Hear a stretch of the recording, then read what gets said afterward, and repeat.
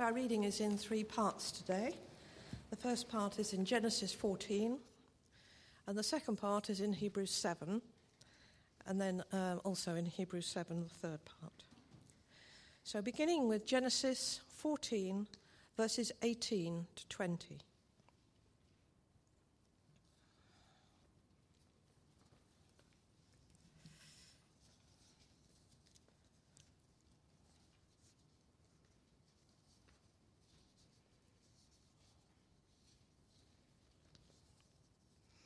Then Melchizedek, king of Salem, brought out bread and wine. He was the priest of God Most High, and he blessed Abram, saying, "Blessed be Abram by God Most High, creator of heaven and earth. And praise be to God Most High, who delivered your enemies into your hand." Then Abram gave him a tenth of everything. And now in Hebrews 7, verses 1 to 3.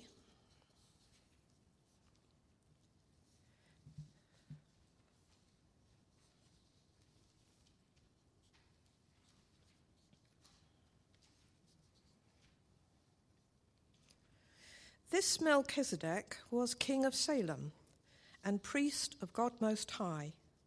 He met Abraham returning from the defeat of the kings and blessed him. And Abraham gave him a tenth of everything. First, the name Melchizedek means king of righteousness. Then also, king of Salem means king of peace. Without father or mother, without genealogy, without beginning of days or end of life, resembling the Son of God, he remains a priest forever. And then moving on to verse 17 of chapter 7. For it is declared, "You are a priest forever in the order of Melchizedek." The former regulation is set aside because it was weak and useless, for the law made nothing perfect. And a better hope is introduced, by which we draw near to God. And it was not without an oath. Others became priests without any oath, but he became a priest with an oath when God said to him, "The Lord has sworn and will not change his mind. You are a priest forever." Because of this oath, Jesus has become the guarantor of a better covenant. Now, there have been many of these priests since death prevented them from continuing in office, but because Jesus lives forever, he has a permanent priesthood. Therefore, he is able to save completely those who come to God through him, because he always lives to intercede for them. Such a high priest truly meets our need, one who is holy, blameless, pure, set apart from sinners, exalted above the heavens. Unlike the other high priests, he does not need to offer sacrifices day after day for his own sins and then for the sins of the people. He sacrificed for their sins once for all when he offered himself. For the law appoints as high priests men in all their weakness, but the oath, which came after the law, appointed the Son, who has been made perfect forever. Well, we're about to gather around the table, and I guess there's always the danger of over-familiarity. I guess many of us in the room have taken the bread and the wine many, many times during our lives. And one of the ways it seems to me that we can add a sort of fresh sense of it is by looking at all the different biblical perspectives on it. Particularly, it's occasionally useful just to reflect on the Old Testament ways in which this meal was prefigured. It's a Passover meal, so it reminds us of the time when the lamb's blood was shed. And of course, the lamb's blood meant that God's judgment didn't fall on the eldest son. And of course, the Old Testament background points to Jesus, the ultimate Passover lamb, the one whose blood shields us from God's judgment.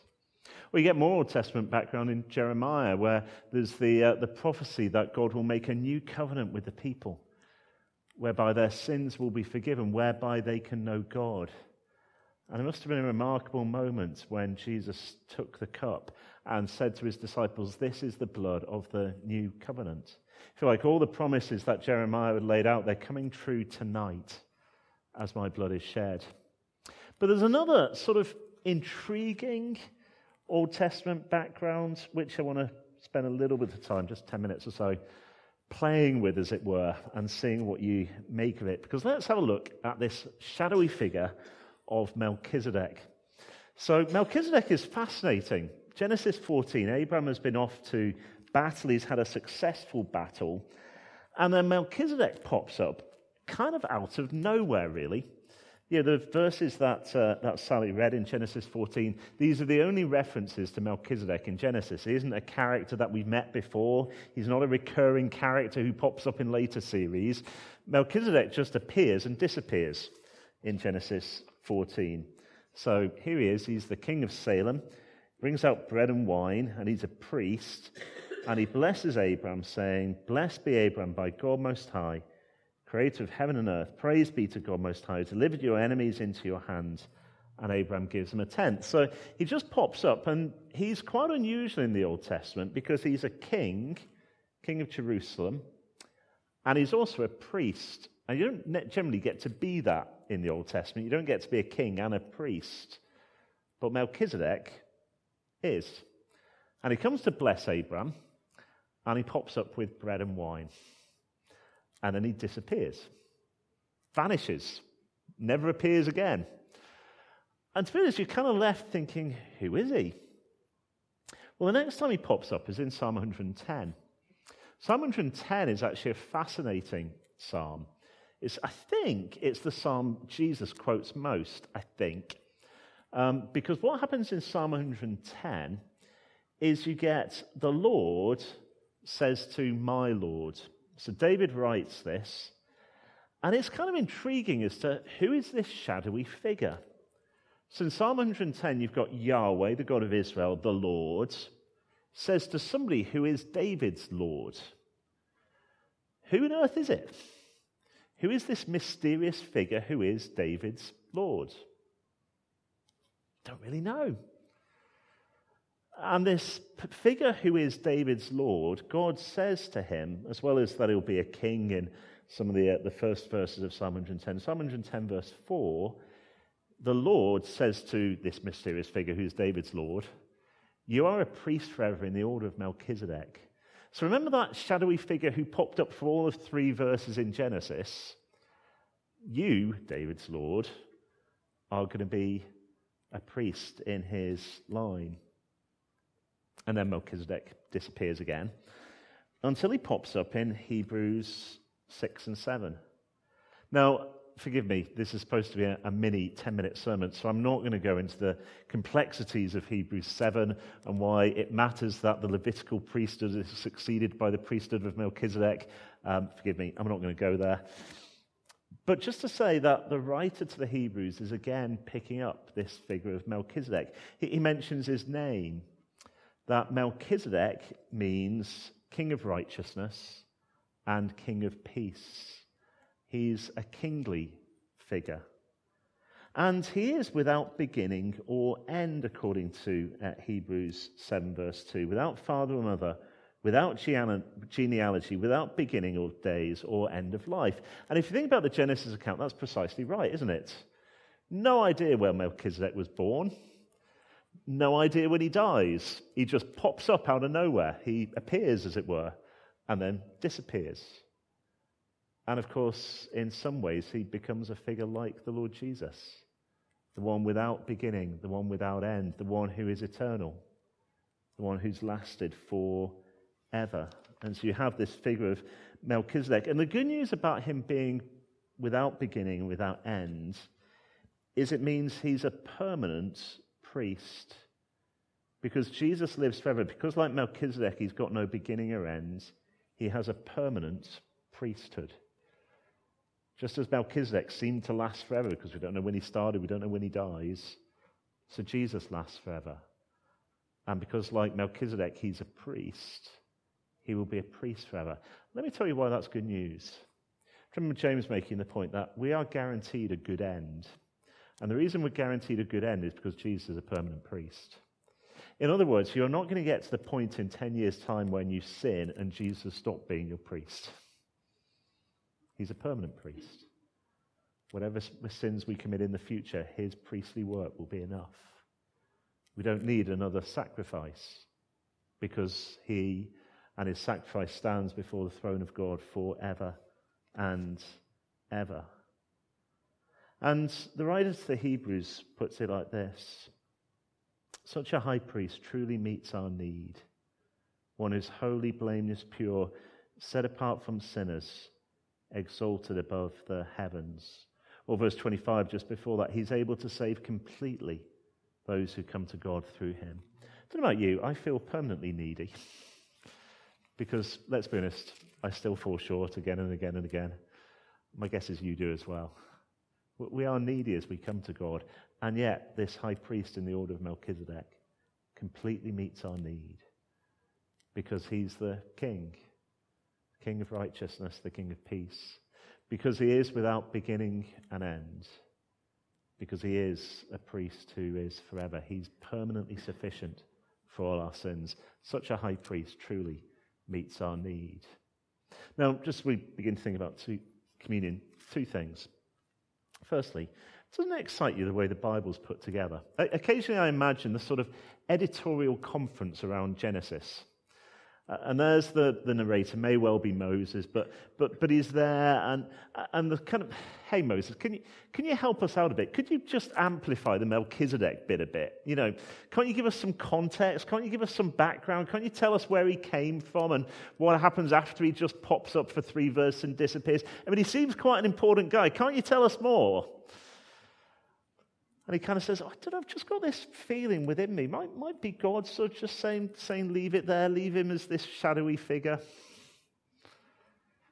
And this Psalm 110, David, who is this Lord who's in the order of Melchizedek? Do you want to help us out a bit because it feels a bit mysterious? No, I think God's telling me just to leave that there. And then Jesus appears, who is David's Lord, and yet addressed by Yahweh, Father. This Jesus appears, who is both king and priest. This Jesus appears, who, without beginning, without end, is going to be a priest forever. Don't you love the way the Bible fits together? It's almost as though there's a divine mind behind it. But here's the tantalizing bit. Remember Genesis 14? Then Melchizedek approaches Abraham to bless him with bread and wine. And that, I don't know, it's just intriguing, isn't it? As we meet around the table. Sadly, Hebrews doesn't pick it up. And that's why it's intriguing, actually. The New Testament doesn't pick that up, actually. It doesn't say, here's why Melchizedek is like Jesus, because he's got bread and wine with him. Actually, the New Testament doesn't ever pick that up. But it's intriguing, isn't it? Because as we gather around the table, don't you want to think of one who is the King of righteousness and the King of peace? Don't you want to think of somebody who is without beginning and without end? Don't you want to think of somebody who's a priest forever, whose sacrifice is eternally sufficient, coming and saying to us, hey, I want to bless you guys with bread and wine? Isn't that what Jesus does, actually? This Melchizedek figure saying, I want to come and bless you with bread and wine that speak of my body and blood. And boy, aren't we blessed as we receive them. As we receive all that Jesus did in his death. Aren't we blessed by that? Now, Abraham gives 1/10 of everything he's got to Melchizedek, and there probably is an application about us giving to the Lord as we're blessed by him. But maybe for now, we just want to rejoice that we've got a king priest who comes to bless us with bread and wine. Let's pray. Lord Jesus, you are the priest forever in the order of Melchizedek. You are a king without beginning and without end. And we thank you that even now, here, you come to bless us. And we're simply the recipients of your blessing. Thank you that you bless us, as it were, with bread and wine that speaks of your body and your blood. And so we praise you. We want to receive your blessing. We want to give back to you. But firstly, Lord, we want to receive that great blessing from you as we worship you. Amen.